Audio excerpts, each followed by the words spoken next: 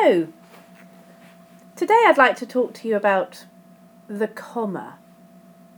Now, commas are very, very useful, tiny little pieces of punctuation that are frequently either misused or overused or underused.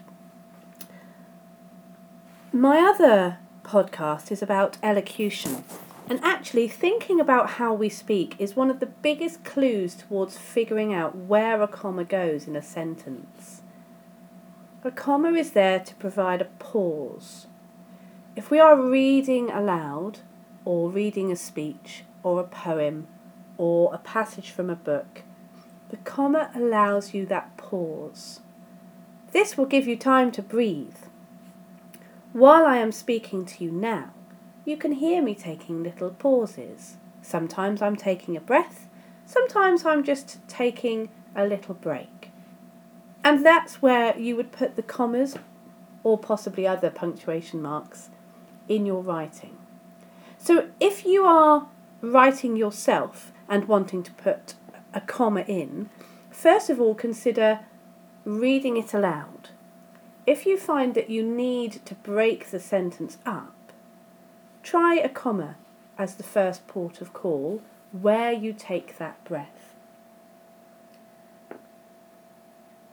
Let's think about how we actually use commas. Commas should be used to separate phrases sometimes.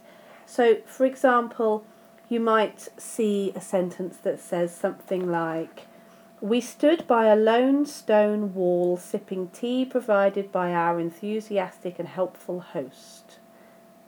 So we need to separate the sipping tea from the lone stone wall.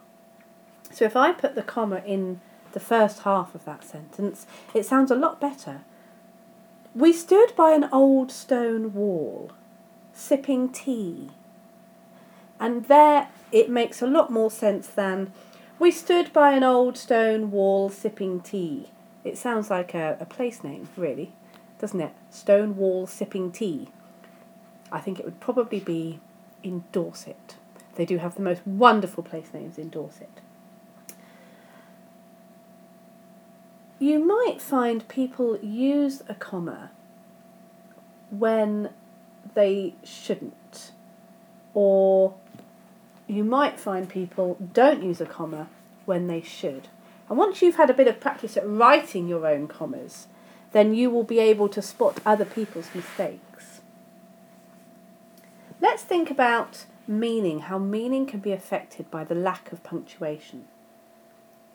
"He said nothing to make his lodger look guilty." Now, without a comma, that sentence has quite a different meaning. Let me put the comma in and see if you can hear the difference. "He said nothing to make his lodger look guilty." So there the meaning has completely transformed, and those items need to be separated. Let's try another example. "Try not to panic and visit your GP if symptoms persist." Well, that sounds quite contradictory, doesn't it? Let's put the comma back in. "Try not to panic and visit your GP if symptoms persist." Now that makes a lot more sense. Let's try,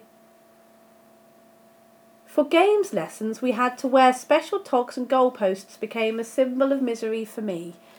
So obviously we can't wear goalposts, so we need to separate that before we say the goalpost. So then it becomes, "For games lessons we had to wear special togs. Goalposts became a symbol of misery for me." You might find that a leftover from your school days is that you shouldn't put a comma and the word "and" together.